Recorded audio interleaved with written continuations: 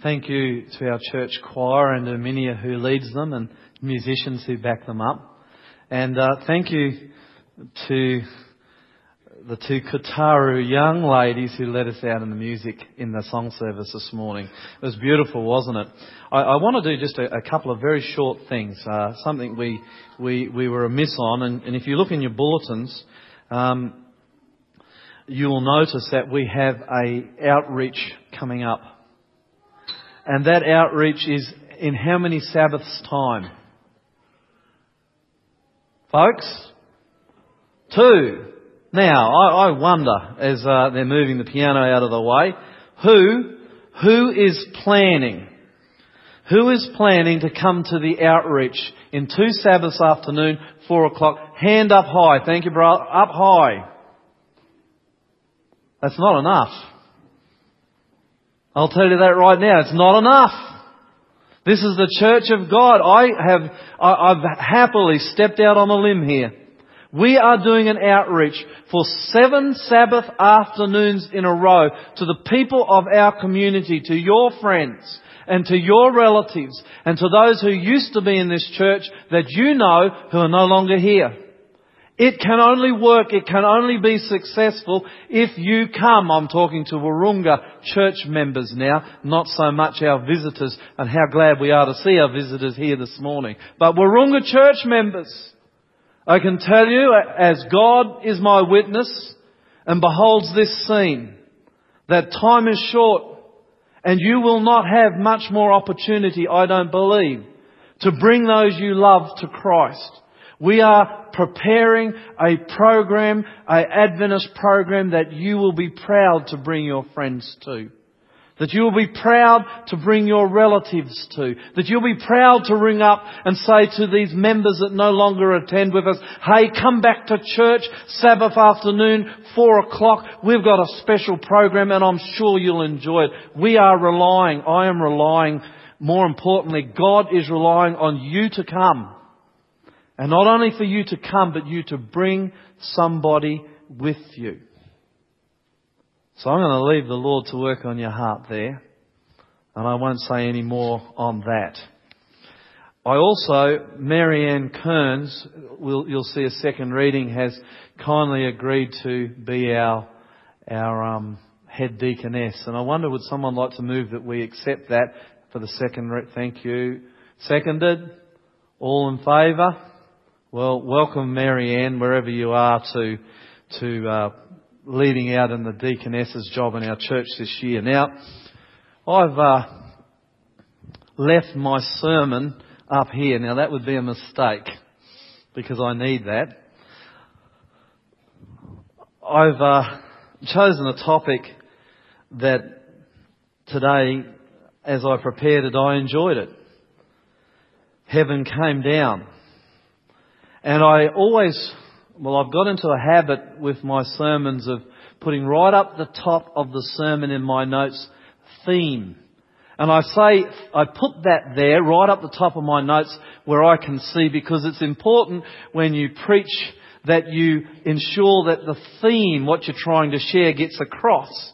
And I don't normally do this, but I thought I would share with you this morning the theme. Here it is, written in big, black, bold letters, and it's underlined. The theme is this: heaven will come down to earth to bless those who follow Jesus. Did you hear that? I'll say it again. The theme is this: heaven will come down to earth to bless those who follow Jesus. You know, when you're a pastor and you move from church to church, one of the joys of that, I guess, is that you get to meet a lot of people and make good friends. And I have made, praise God, some good friends at Wahroonga. In fact, I would count all of you as friends, and I say that sincerely. But there's one particular guy, he doesn't know this, Franklin, sitting down there. It's funny, you know, Franklin and I are separated by, Franklin? 50 years. But you feel a kinship with some people. And you know what I'm talking about. That's just how it is. And I feel a kinship with Franklin, whether you like it or not, brother.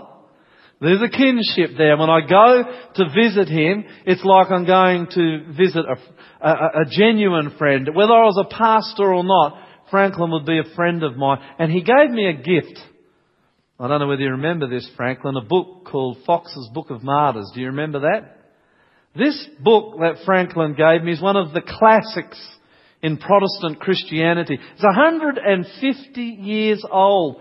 I don't know whether you realise, Franklin, that book you gave me was published in 1856. And I treasure this book. It stays up in the top shelf of my wardrobe in the dark. Because it's so old, I don't want the sun to get on it and depreciate the book. It was written by a man by the name of Fox. He was born in 1517. He became a pastor. And he wrote this book, huge book, on the history of the martyrs from the time almost of Stephen down to his time, which was the early 1500s. And he talks in this book about the suffering of God's people. And it is quite a read. And I was reading it the other day and I came across a story of a man by the name of Adam Wallace. Now he was a simple poor man who lived in Scotland and he died. We're not sure when he was born, but he died somewhere between 1547 and 1549. He lived in a place called St Andrews. Do you know where St Andrews is? How many of you watch golf? Well, you should know where St Andrews is because that's where the British Open, I believe, Craig, was it played there just a few weeks ago? At St Andrews. I've been there. I've seen the golf course. It's just a little village. And somehow this young man called Adam Wallace got hold of a Bible. And as he's reading through the Bible, he came to the deep conviction that no longer was as he went and he shared the ordinance service at church, Christ was not in the bread as he was being taught. And he began to share this. He was accused by his pastor, I guess his priest, John Lander. And they argued back and forth. And Wallace kept pointing Lander to the Bible. And the priest, the pastor, had no answer for him. And Wallace said, and it's documented in the book, he said, if it can be found in the Bible that I am wrong, then I am ready to be judged by it. Well, the pastor didn't like what he was saying, and so he had him arrested. And I thought about that for a moment. What if I could arrest you if you were to say or do something I didn't like? Would you like that? Would you like that? No, I wouldn't. I'd be looking about transferring church membership.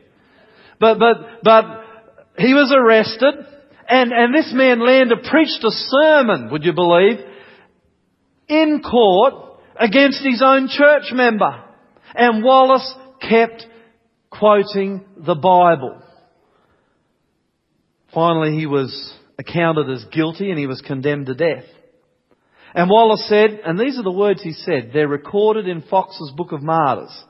He said, if you condemn me for holding by God's word, he says, my innocent blood shall be required at your hands when you shall be brought before the judgment seat of Christ, who is mighty to defend my innocent cause, and you will not be able to resist God's wrath or vengeance. He had a little bit of a go in him, this guy. Well, as they listened to him, both his pastor and the court, they decided to sentence him to death. And he was to be taken up to Castle Hill, which is in Edinburgh, where the castle is in Edinburgh, and there he was to be burned at the stake. He was put in prison in Edinburgh.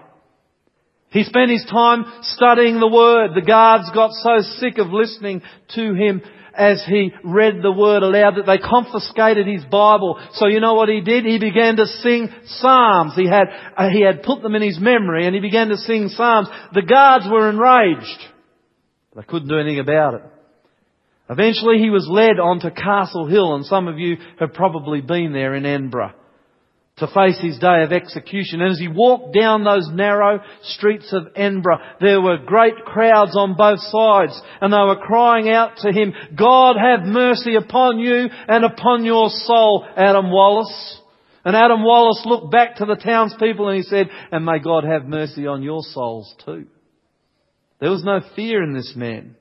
Wallace was tied to the stake, and he was told not to talk.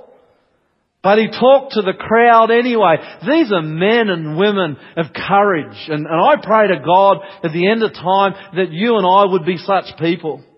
And he said to the crowd as they were there to watch him be burned alive for Jesus, he said, "Let it not offend you that I suffer death this day for truth's sake. For the disciple is no greater than his master." Well, this enraged the chief guard again. And he told Wallace to be quiet. And Wallace said to the crowd, he really did have some go in him, this guy. He said to the crowd, "See, the guard won't let me talk." And the soldiers put a rope around his neck and choked off his voice. And the fire was lit. And Fox says, and these are the words he says on page 167 of Fox's Book of Martyrs, Fox says, Adam Wallace submitted to his fate. 761 pages long. Fox's Book of Martyrs. 761 pages full of stories of people like you and I who would rather give up their lives than give up Jesus. And today I want to spend some time looking at the story of the first of these martyrs. And I hope this story, this study, blesses you and brings you closer to Jesus as it did me. Let's pray. Jesus, we're about to open your word. There's a holy book given to us to draw us closer to you. Father, we come to you this morning, some of us laden down by sin and with burdens and guilt. Others of us come, Lord, cleansed, righteous before your throne, filled with your Holy Spirit. However we come to this church this morning, Lord, bless us. May we not, I pray, God, in the name of Jesus, leave this place without having been drawn closer to you, without having fixed our eyes on you, Jesus, and with a burning fire inside our hearts, Lord, to serve you more, to serve you better, and to know you deeper. This is our prayer, Jesus, as we begin this study in your name. Amen. Okay, well, we're not going to go too long today, I promise you this, but it's important and a beautiful study. The title, Heaven Came Down, and I want you to open your Bibles to Acts chapter 6, verse 1. Beautiful story. Acts chapter 6, verse 1. The Bible says, "In those days, when the number of disciples was increasing, the Grecian Jews, the Grecian Christians, the Christians from Greece among them, complained against the Jews, the Hebraic Jews, the Jews from the Hebrews or from Israel, because the widows, the Grecian widows, were being overlooked in the daily distribution of food." Look, the church was exploding. Jesus had gone back to heaven. The Holy Spirit had descended upon the early Christian church. Flames of fire were put on their head and were leaping out of their hearts, and it was exploding. People had sold their homes. They'd all moved in together. They were looking after each other and they were sharing Jesus. The whole direction, the whole reason the church existed was to share the love of Jesus. The same reason the church exists today. And the Jews from Greece said, "Hey, you're not looking after our widows like you're looking after the Jews from Israel." Well, how did the disciples, the 12 disciples, the leaders of the church, responded? Verse 2 says, "So the 12 gathered all the disciples together and said, 'It would not be right for us to neglect the ministry of the Word of God in order to wait on tables.'" The disciples, the leaders of the church said, "Look, it's not our job really to look after the widows. But we're recognising that there's a problem here." So verse 3, "Brothers, choose 7 men from among you who are known to be full of the Spirit and wisdom. We will turn this responsibility over to them and will give our attention to prayer and the ministry of the Word." Good idea. What do? Verse 5. This proposal pleased the whole group. They chose Stephen, and that's who we're going to be talking about today, a man full of faith and of the Holy Spirit. Here's your first head deacon in the church. Also they chose Philip, Prochorus, Nicanor, Timon, Parmenas and Nicholas from Antioch, a convert to Judaism, to Christianity. And verse 6, they presented these men to the apostles who prayed and laid hands on them. You have your first ordination service of deacons. So the word of the God spread, the numbers of disciples in Jerusalem increased rapidly, and a large number of priests, would you believe it, who crucified Christ, the Bible says, became obedient to the faith. Stephen responded to the call. He responded to the call from God to serve the church. And I praise God here at Wahroonga SDA that this church is full of people who have responded to the call from God to serve Him in this church. And I look out amongst you and I can see them. I can see Keith there, who leads out in television ministry. Praise God, Keith. I can see Brendan up on the sound desk trying to hide, who has responded to the call of the Lord. I see Hans Burkle, our new head deacon, who has responded to the call of God. I go down into the Sabbath school rooms downstairs and I see teachers and leaders right through there. In fact, right round this church, there are people who have responded to the call of God. Now I want you to do something. There's your hands. Let's see them. Let's see your hands. Lift them. Lift them. We're not going Pentecostal, don't worry. Lift your hands. Now look at them. If you have a set of hands, God has called you to serve. And if you don't know whether you're serving God or not, ask yourself the question, what have I done to advance the cause of Christ in the last week? Oh, it's a sobering question. And if you can answer affirmative to this, yes, Lord, I've done this, then you are serving God. If you can't answer affirmative, then brothers and sisters, look at your life. Because there's a great privilege to serve God. In fact, if you're not serving God, you're missing out on one of the greatest privileges that God offers human beings. And in this story, Stephen responded, praise God, to the call. Now look what happens, verse 8. It'll happen to you too. Now Stephen, a man full of God's grace and power, did great wonders and miraculous signs among the people. He was exceptional.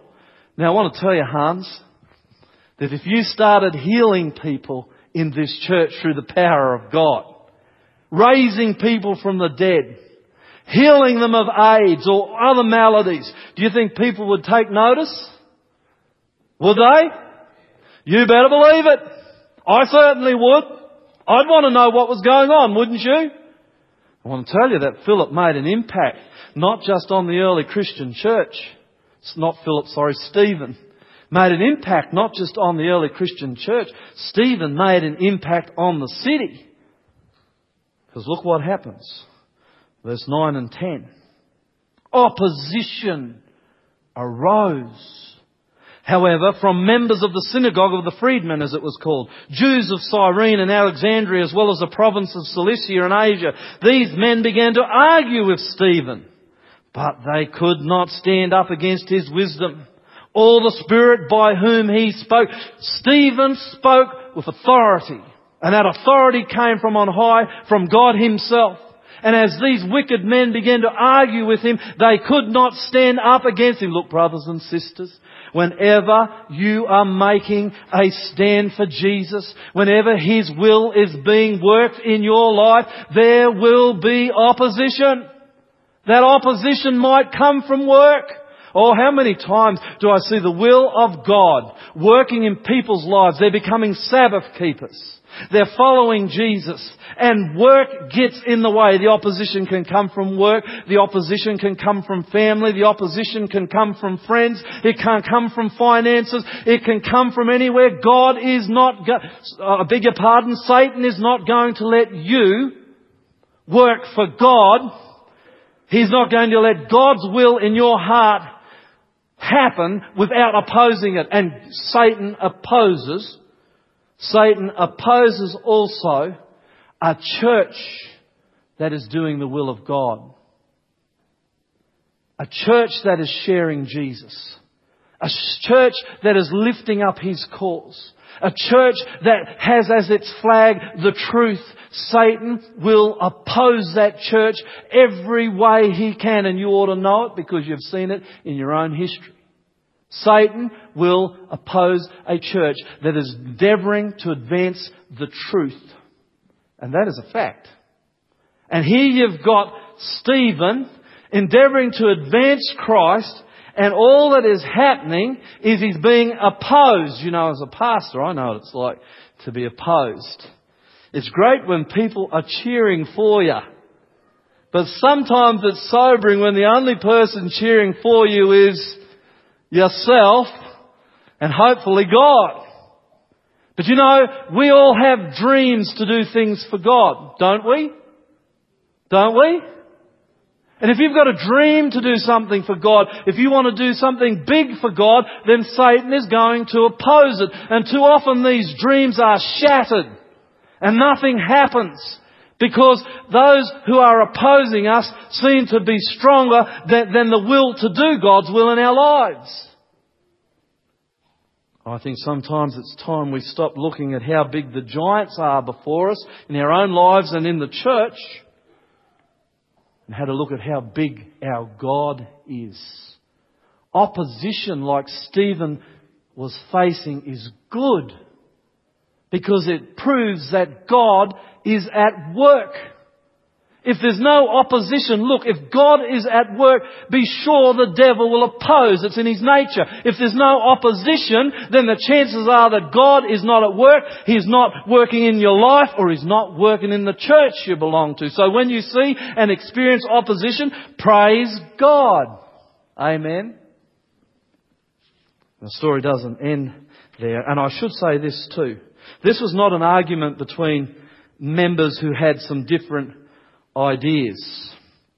This is not a difference between brothers and sisters of Christ at the local board. This is not an argument on ideas or even theology. What you've got here is an argument between one man who is possessed by the Holy Spirit doing the work of Christ, okay? And on the other hand, you've got a group of men who are driven by darkness, driven by Satan. Here you've got a confrontation in this story of those of light and those of darkness. And that confrontation has been there from the beginning. That confrontation is there now. And that confrontation will continue until Jesus comes and crushes the serpent's head. So what do these men of darkness do? Verse 11 of chapter 6. Then they secretly persuaded some men to say, "We have heard Stephen speak words of blasphemy against Moses and against God." So they stirred up the people and the elders and the teachers of the law, and they seized Stephen and brought him before the Sanhedrin. These wicked men stirred the people up.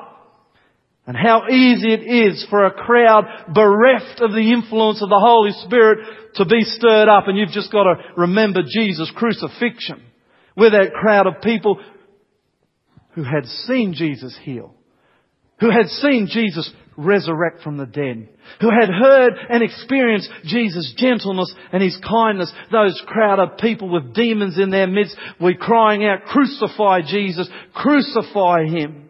You know, I was listening to the radio this week. 2UE, I switch between 2GB and 2UE. Depends who it is. 2UE, it was after 4 o'clock, you get an idea of who was on. And a lady, a courageous Christian woman, rung up. And as she rung up, I listened with great interest as she very clearly and very succinctly and really very openly, and I thought she was very balanced, gave a Christian perspective on the dangers of Harry Potter. I am horrified at what our world is doing with Harry Potter and how our children, God forbid, how our children are being influenced by this wicked, satanic, occultic books. I'm horrified, and you should be too. And this woman gave a wonderful testimony of how we should be seeking God and not things of darkness. You know that for the next over hour and a half, I went and did my visit and came back out. There was a tirade of abuse from crowds of people jamming the switchboards, endeavouring to do nothing more than bring this woman and the message of light that she had down. It is not hard to stir a wicked crowd up. And these guys back then in the time of Stephen were able to do that. And he was arrested and he was brought before the council. Verse 13 and verse 14, interesting here. They produced false witnesses who testified. This fellow never stopped speaking against the church and against the law. And look what they say. For we have heard him say that Jesus of Nazareth will destroy this place and change the customs Moses handed down to us. They were twisting the truth. In John chapter 2, Jesus had said, this temple, talking about his body, will be destroyed in 3 days. He said, I will raise it up. Nothing to do with the temple, with the church in Jerusalem. They were twisting the truth, or they didn't know the word, or they didn't understand Jesus.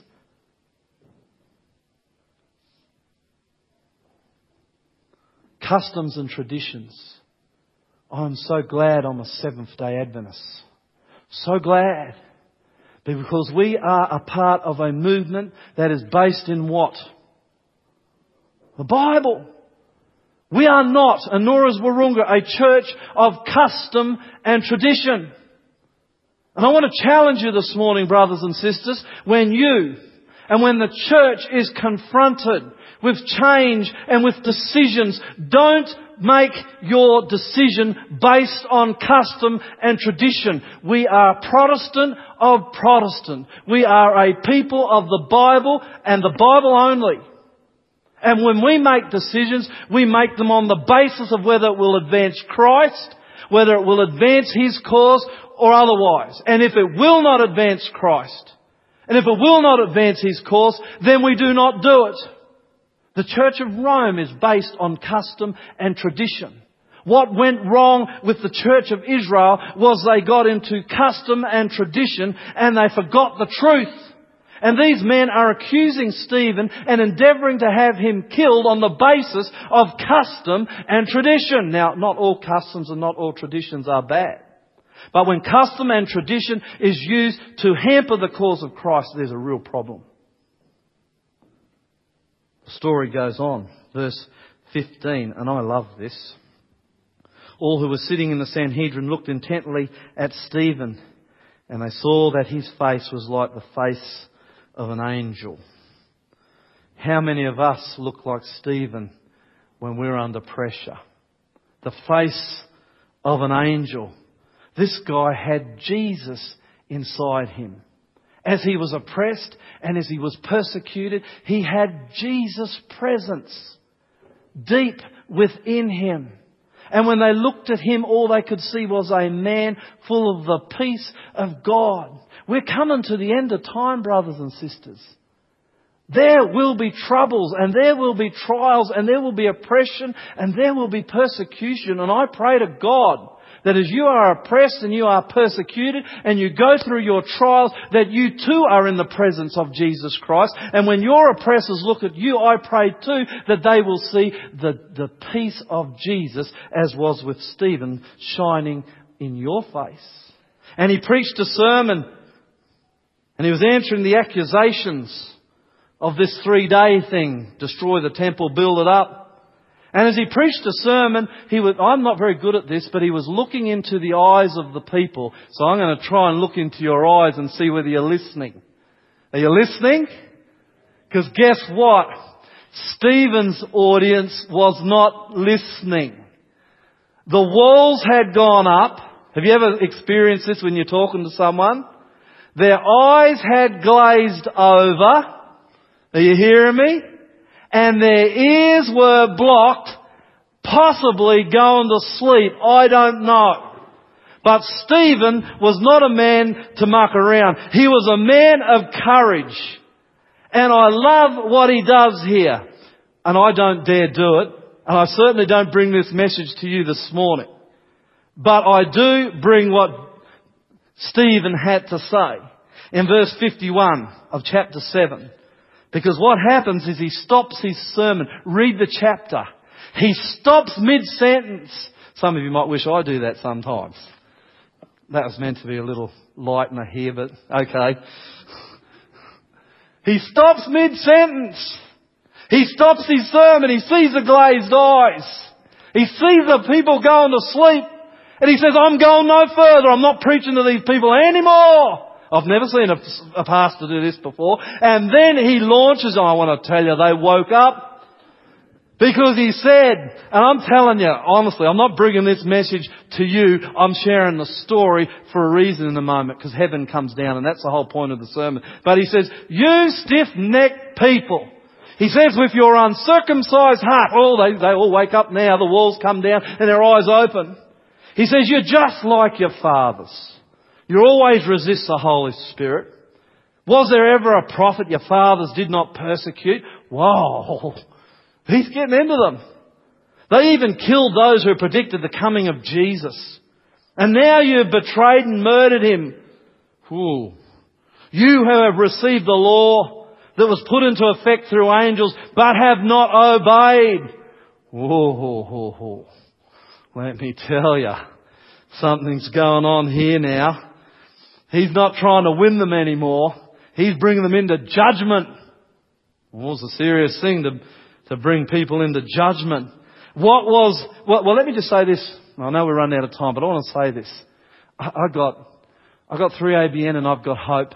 And they've got a whole lot of other stations on. You ought to get it, because you get 6 or 7 religious stations. You can watch them on Friday night and Sabbath afternoon. Very, very, it's a great blessing sometimes. But I want to tell you that most of the preachers today are preaching smooth, gentle words. Have you noticed that? Have you noticed that? They don't want to rock the boat. You want to pray that here at Wahroonga SDA, you want to pray that in the Adventist Church we have preachers like Stephen. Amen? He's not so interested in getting pats on the back and being lifted up to be the General Conference President or the Conference or the Division President. Stephen wants to represent Jesus. And he preaches the truth. And sometimes, for all my weaknesses, and I have plenty of them, I will guarantee you this while I'm the preacher here. I will always preach you the truth. And I will not try to preach smooth things, easy things. And sometimes the truth hurts. But if you've got a preacher who truly follows God, you do it because you love the people. And as I said, for all my weaknesses, and there are plenty of them, I can say, as God is my witness, I do love you guys, and I want to see you in the kingdom. And that's why sometimes I preach what I would think are hard things. Today, praise God, I don't necessarily think this is one of them. But what was the response of these guys? 7 verse 54. The Bible says when they heard this, they were furious. I think the New King James Version says they were convicted. And they gnashed their teeth at Stephen. They were deeply convicted, all right, but they were conviction that never led to Christ. It led to uncontrolled anger and fury. The Bible says in verse 55 and 56, and here's the climax of the whole day, the Bible says, but Stephen, look at it. Oh, God, may I be a person like this. But Stephen, full of the Holy Spirit, looked up to heaven and saw the glory of God and Jesus standing on the right hand of God. Look, he said. He's not even hearing them. They're abusing him. They're gnashing their teeth. They're frothing at the mouth. They're looking to kill him. And he says, look, I see heaven open and the Son of Man standing at the right hand of God. Heaven, here is Stephen at the most trying hour of his life, under persecution and oppression and great stress, and heaven is opened up and comes down to Stephen. What a powerful experience. You face the end of time. I'll say it again. You will face oppression. You will face persecution. You will face trial. Some of it will be at work. Stand up tall and look into heaven and look at Jesus. It will open up and come down. You may face trial and persecution and oppression with your family as you try to follow God. Look up into heaven. See Jesus. He will come down. Heaven comes down to those who are faithful. And heaven came down that day. It is right through the Bible. Jesus come and walk with Adam and Eve in the garden in the twilight. Heaven came down. Shadrach, Meshach and Abednego in the fiery furnace. God turns up, heaven comes down, Elijah on Mount Carmel flees for his life. He's in a cave and heaven comes down in a still small voice. Jesus on earth for 33 and a half years, let me tell you, heaven came down, and when Jesus comes the second time, heaven again will come down. When you're walking with Jesus, heaven will always come down. Heaven down here on earth is nothing but the presence of Jesus in your life. And the presence of Jesus was with Stephen in this trying hour. And it should bring and will bring great encouragement to us as we face the future, to know that if we look at Jesus, don't fight those who oppose you. Don't politicize against them. Don't hit them. Just look at Jesus. And if you look at Jesus, heaven will come down. Let Jesus fight your battles. Let Jesus stand for you. Heaven, oh praise God, heaven will come down. And it has in my life, it did in Stephen, and you're faithful and loyal to Jesus, it will in yours. Well, this story comes to an end in verse 57, because the Bible says, these wicked men, they covered their ears, and yelling at the top of their voices, they all rushed at him, and they dragged him out of the city, and they began to stone him.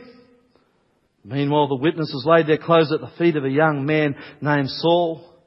And while they were stoning him, the Bible says, Stephen prayed, Lord Jesus, receive my spirit. Then he fell on his knees, and look at what he did, and cried out, Lord, what an example. Lord, do not hold this sin against them. And when he had said this, he fell asleep. Stephen was looking at Jesus under great oppression. And he was able to look at his oppressors as they threw those stones on his head. He was a young man. He had his whole life in front of him. And he was able to say, Lord, forgive them, your enemies. Can you say that today? Those who are oppressing you, can you say that about, Lord, forgive them, for they know not what they do. But I will follow you, and I will be loyal no matter what. It's the end of time. Jesus calls for loyalty. He calls for us to look at Him. And if we do that, heaven will come down, and no matter what happens to you, you will be okay, because heaven will be down. Stephen died in the presence of Jesus. It was glorious. He died in the presence of Jesus. Oh, I love this story. And it ends, and I conclude here in verse 1. And Saul was there, giving approval to his death. Now you could say what a disaster this story is. The death of a saint. The death of the head deacon of the church. A deep blow to the people of God who are trying to set up a worldwide church. But you know, Ellen White says that standing there, you read it in Acts of the Apostles, standing there was a young man named Saul. And she says, as Saul watched the presence of Jesus in Stephen's life, as Saul himself with his own eyes saw heaven come down, Ellen White says it, you read it in Acts of the Apostles, she says, Saul began. Well, Christ began in Saul. Christ began in Saul his conversion experience. You know, in Stephen's death, Saul was seeing a snapshot of his own future and his own death. And Ellen White, read the chapter in Acts of the Apostles, said Saul could not get out the witness of this young man. He could not get it out of his head. And it was because of Stephen and his relationship with Jesus. It was because heaven came down as he was stoned that Saul began to say in his heart, there's something different happening here. And the Holy Spirit begins to work. Holy Spirit, begins to work on him, and on the road to Damascus he falls onto the ground and he has a conversion experience. And as a result of Stephen's witness, Saul became Paul, became the most powerful missionary in the history of the church outside of Jesus Christ. We here today sit in this church as a result of Paul's ministry to the Gentiles, a ministry that would never have happened if Stephen had not been dwelling in the presence of God, if Stephen, under oppression and persecution, had not allowed heaven to come down and bless him as he died and bless Saul as he watched on. Revelation 13:15 says that before the end of time, we face a terrible time of trouble where some of us will die. As I close this service, I think there's a good chance the way the world is going, that I'm looking at some people who will follow in the steps of Stephen, who will follow in the steps of Paul, will follow in the steps of Adam Wallace. I believe in this church there are some of you who possibly will give your lives for Jesus Christ. As we close this service, make a commitment to Christ today. That you will let Him into your heart. Make a commitment to Christ today. That you will let Him direct your life. Make a commitment today to Bible study and prayer, to being in His presence. So that when you come under oppression and you come under pressure, that people see you looking at Jesus with heaven all around you. That's my prayer for each of you this morning as we close this service. Let's pray. Jesus, we're living in a tough world. It's hard for us sometimes to be loyal. We are under oppression as we try to follow you. We are already under persecution. Each of us being attacked by Satan in different ways. Help us, I pray, Lord, like Stephen, to so dwell in your presence that we will be victorious in everything Satan throws at us. And in that victory, Lord, that we will so share your love with this dark world that others, as Saul did with Stephen, will see you in our lives and decide to follow you. Bless us, God. Bless us with this upcoming mission. Please bless this church, I pray, God. In your name, amen. We're going to sing for our last song a beautiful hymn to Jesus. And I want to invite you to stand as we sing Alleluia, Sing to Jesus, hymn 167.